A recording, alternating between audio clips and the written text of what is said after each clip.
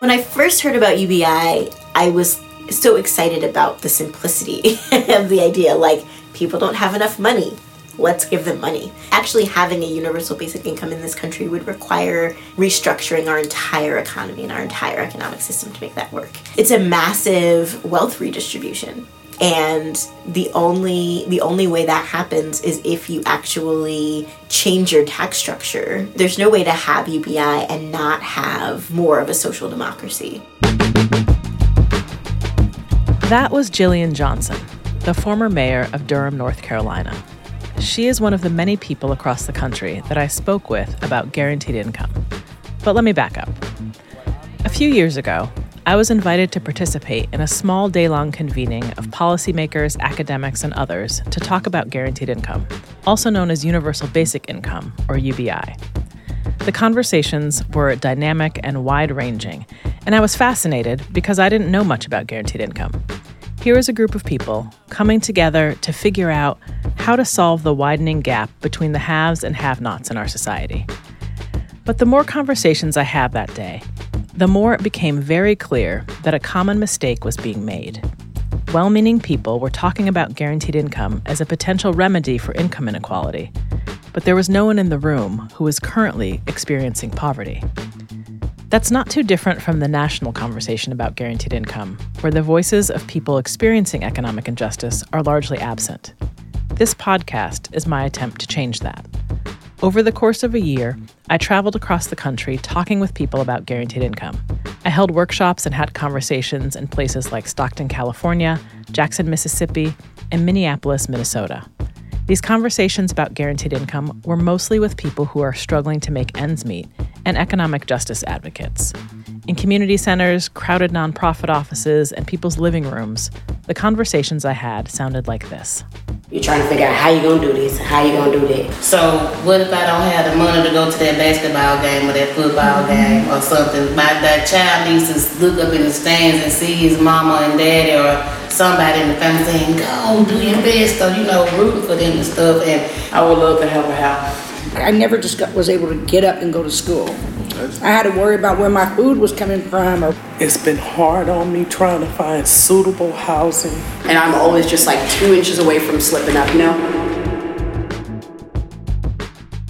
Years of working on economic and family justice have taught me that you simply cannot solve a problem without including the voices, leadership, and wisdom of the people closest to that problem. Guaranteed income is no exception. The conversation about guaranteed income, both in that room and nationally, has been happening without those who would be most impacted by it, people who are poor. So I decided to begin addressing that omission myself. I traveled around the country talking about guaranteed income with folks who would actually benefit the most from the policy. In rooms with exuberant children and in the back seats of cars, the subject of guaranteed income sparked conversations on everything from deservedness to dreams. My hope is that these few episodes help move us into some of the underexplored parts of the conversation about guaranteed income while bringing in the perspectives of people who are struggling to make ends meet. What got me interested in talking about guaranteed income was its potential to be part of the solution to economic inequality. I think it's a policy worth exploring.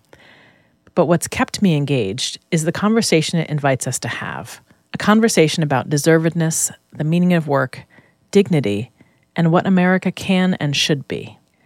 I'm Mia Birdsong, and this is More Than Enough.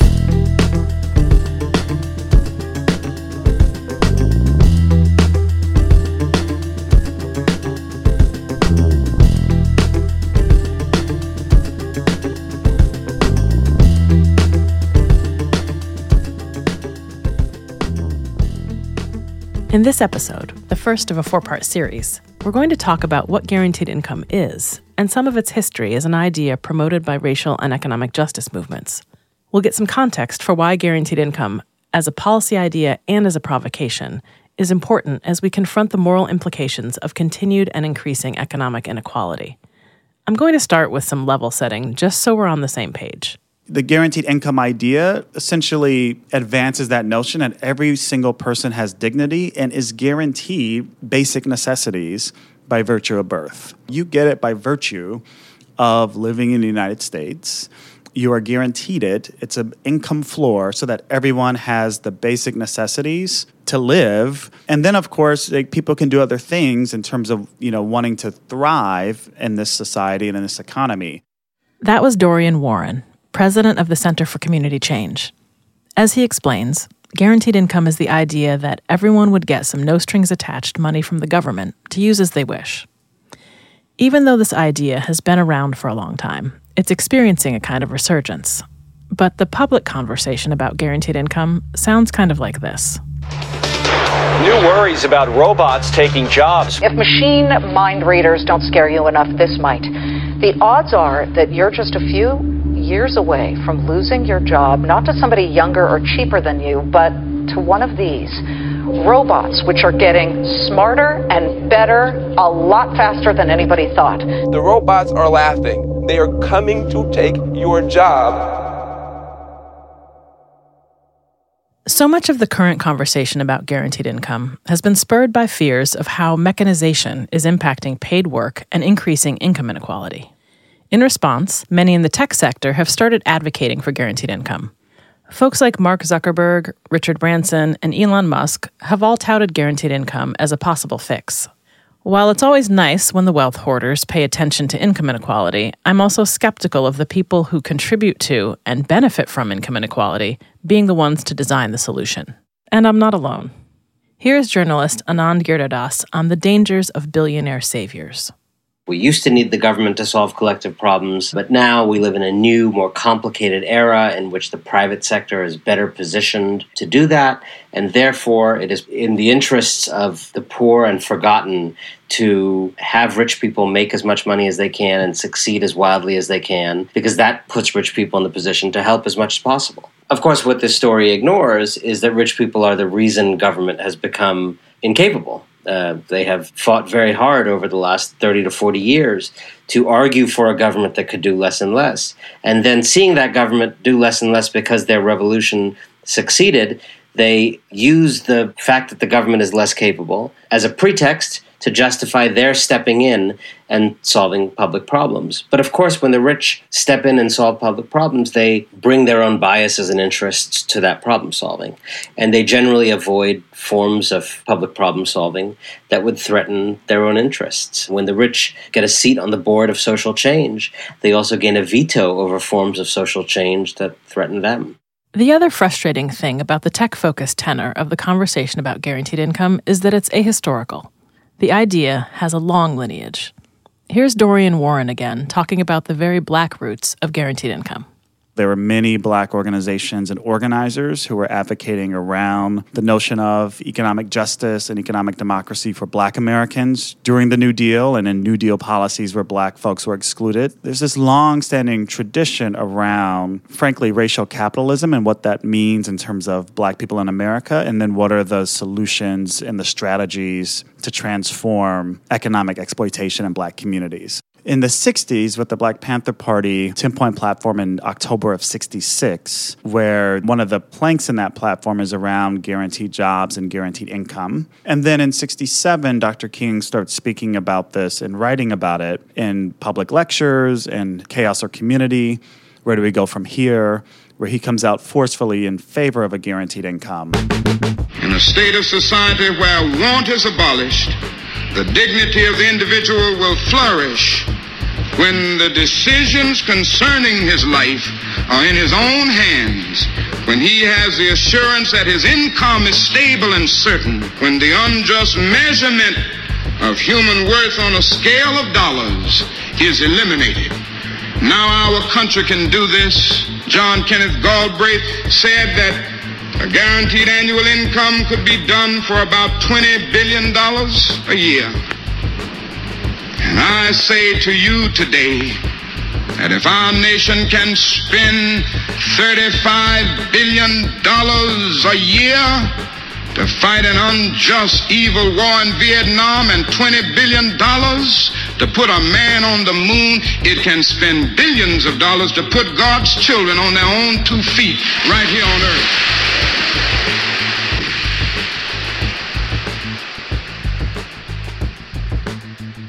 In addition to Dr. King and the Panthers, the National Welfare Rights Organization was also advocating for a version of guaranteed income. They were a group of activist welfare recipients who fought for dignity and system reform. They wanted, quote, decent jobs with adequate wages for those who can work and adequate income for those who cannot work. The writing of Dr. King is where I got introduced to the idea of guaranteed income. I was in my first year at Oberlin College, and it was the mid-90s. I had come to this small, private, liberal arts college in Ohio at a time when race and gender studies were booming. For the first time in my life, I was learning Black history way beyond Martin and Rosa. I was introduced to Kimberly Crenshaw's intersectionality framework and reading bell hooks. I was in a Black studies class, and we were discussing King's perspective on economic justice. In his final book, King wrote, "I'm now convinced that the simplest approach will prove to be the most effective. The solution to poverty is to abolish it directly by a now widely discussed measure, the guaranteed income." I heard this, and I thought, that is absurd. Part of why I scoffed at the idea of guaranteed income has to do with how I'd gotten to where I was.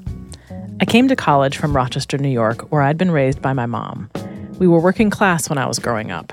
I always was aware that money was tight. I got a lot of my clothes from Goodwill until I got my first job at 13. From elementary school on, I was bused with a handful of other Black kids to a mostly white school in the suburbs. Like so many kids who were told they benefited from affirmative action, I'd been instilled with the belief that my responsibility was to get an education, which would lead to a career, which was essential to the role I was meant to fulfill as a credit to my race. Free money went against everything I learned about being a respectable citizen. But people change, and our ideas evolve. I no longer wear steel-toed Doc Martens and suspenders. I generally don't give a shit about respectability, and I no longer think guaranteed income is absurd. I've been doing economic justice work for a long time, focusing on the voices and perspectives of those who experience poverty as a critical source of solutions to economic injustice. I've worked at local nonprofits and national think tanks. My focus is less on the policies that we need to put in place and the laws we need to change, and more on the deeper cultural narratives that animate those policies. I've become a lot more focused on rewriting the stories that we tell ourselves about who we are and what we deserve. In 2015, I did a TED Talk called "The Story We Tell About Poverty Isn't True." In that talk and in my work, I was trying to help create a new narrative about people who are poor by sharing their stories of hard work and sacrifice, stories that showcase a certain kind of dignity that aligns with an American brand of work ethic. But now I'm questioning that approach too, because it creates a setup that positions poor people's worthiness as dependent on them demonstrating that they work hard. While it's true that most people who are poor work hard, I also believe that requiring people to prove that they are worthy is a slippery slope. We are born into this world deserving. We are worthy of basic human rights like food, shelter, access to information, healthcare, and love, just because we exist. But most of us don't believe that. Research that the Insight Center for Community Economic Development did on how we think about power, economics, and race painfully backs this up. They found that most of us believe that having a paid job is what makes you a whole person. Here's Dorian Warren challenging us to rethink that idea. But I really am excited by the notion that it decouples work from deservedness. And I think that's one of the long-term challenges in American politics, where we have social policy that's extraordinarily racialized and gendered, so that some people think they deserve it and other people don't. Decoupling the notion of work from getting any kind of benefits from the government, I think, is really, really important. We have a long way to go when it comes to recognizing people's inherent dignity and decoupling deservedness from work. But one of the ways we do that is by listening and trusting people, especially when we're trying to find solutions to problems that impact their lives directly. Take, for example, this woman in Jackson, Mississippi, who I spoke with as part of my listening tour. She tells us what she would want policymakers to know about how challenging it is to get by. Actually show them, this is what I got to work with. and this is what I do from this to this, and then I have to make this exception to not do this because I don't have the funds for this. To actually just let them walk through someone's life to see. We have to make things stretch until we are able to do this and able to do that. You know, just letting them see this is just really hard, you know. But listening to someone talk, they listen, but they don't understand. I set out to make this podcast to include more people in the guaranteed income conversation. Though white people are the majority of poor people in the United States, economic injustice conspires with racism and sexism to disproportionately harm women of color. So I focused on listening to Black and brown women. But to be clear, this podcast is just the beginning. There are a lot of voices to include in this conversation. We need to hear from unhoused people, people with disabilities, sex workers, people in prison, mentally ill people, and immigrants of color. Indigenous people in particular have a wide body of knowledge that we should be learning from. Many tribes have experience with per capita, a structure with similarities to guaranteed income. Here is researcher Thomas Clem. Bonjour, Nigoni Mekanuk and Ni Indishnakas, Mishike and Dodem, Boreo Admiendao, Pakikin and Ayok in the Bendaguas. So my name's Tom. I'm Turtle Clan. I'm Potawatomi, and I'm enrolled with Pokagons. Hearing about basic income, people like Chris Hughes and others are proposing something that I know that different indigenous nations have been doing already for years. There's so much experience we have with the subject that's gaining so much ground that it seems like it'd be silly for indigenous people to be left out of it. And not just silly, but further making indigenous experience invisible.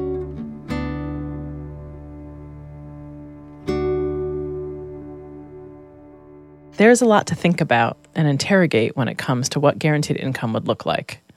There is one question I want to address because it comes up over and over again, so let's just get this out of the way right now. The United States of America is the wealthiest nation in the world. We have the resources to pay for some version of guaranteed income without eliminating all of the other benefits low-income folks have access to. The real question is not, can we pay for it, but do we want to? People across the political ideological spectrum have vastly different ideas about guaranteed income, some of which could genuinely benefit people experiencing poverty, and others that would be a total disaster. It includes everything from a 90% tax rate on the rich, to expanding the earned income tax credit, to dismantling the entire social safety net system. You can get into some of the debates, the specifics, and the various considerations out there on the internet. Our website, morethanenoughpodcast.com, can point you towards some resources too. But on this podcast, that's not what we're here to talk about. What we're going to do is listen to people experiencing poverty and those who advocate for economic justice. And we're going to explore some of the moral and social questions guaranteed income raises. And in that, we're not going to be limited by what's likely or politically expedient. We're going to allow ourselves to imagine best-case scenarios. I think Ai-jen Poo, MacArthur genius and director of the National Domestic Workers Alliance, offers a critical starting place for the power of approaching policy conversations without our inner devil's advocate getting in the way. We need to imagine policy and imagine our solutions from that place of abundance and allow these ideas to really take hold and to give them life in the context of an abundant politic. Because the truth is that this is a very wealthy country, and there's a lot of people who have a ton of creativity and potential to offer, and also a lot of wealth and prosperity in this country. It just needs to get recirculated and redistributed in a different way. And so I think we just need to keep challenging ourselves to keep abundant. Let's just get this out of the way right now and never speak of it again. The United States of America is the wealthiest nation in the world. We have the resources to pay for some generous version of guaranteed income. The real question is not, can we pay for it, but do we want to? When I was 25 and living in New York, my then boyfriend Eric went back home to Illinois to help his mother and stepfather build a house. He invited me to come and help for a week.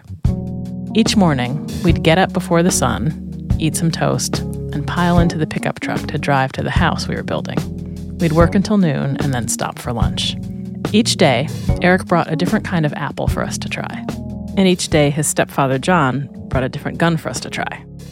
That's when I discovered that I'm pretty good with a 6-shooter. I had never seen a gun in person until that week. One evening after dinner, John took us to the shooting range.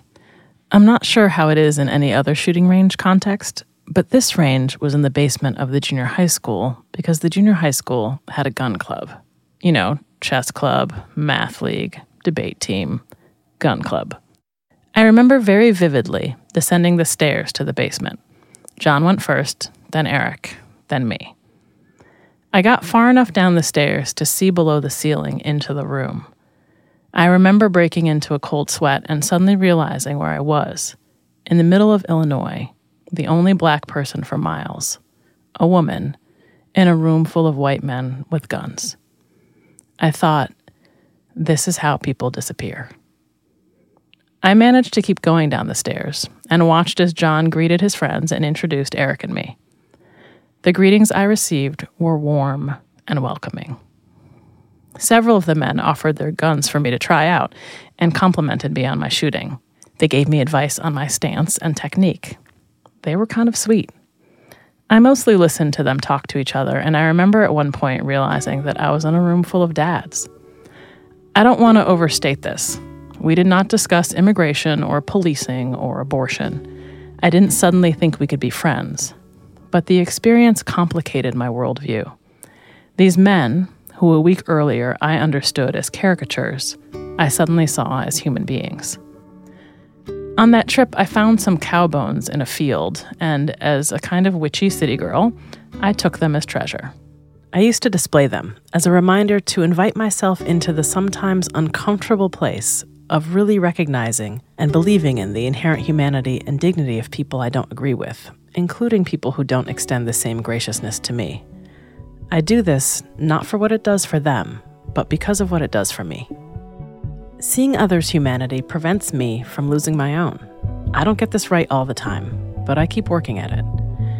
As we struggle through this time of deep dissent, division, and fear about the state of the country and the survival of democracy, we have to reckon with the tremendous injustice many of us experience and many of us contribute to.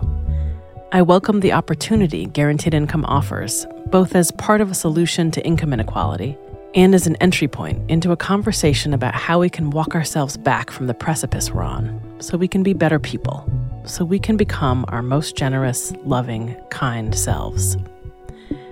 As you listen to, and I hope, think about the people and ideas this podcast series presents, I'm inviting you to be open, to suspend cynicism, and to revel in what is wholly human about all of us, because I believe there is a kind of joy in that, a kind of liberation in rejecting what we've learned about who is deserving and undeserving, rejecting the idea that in order for us to win, others have to lose. Let's start from a place that redefines success as each of us getting what we need. Let's start with more than enough.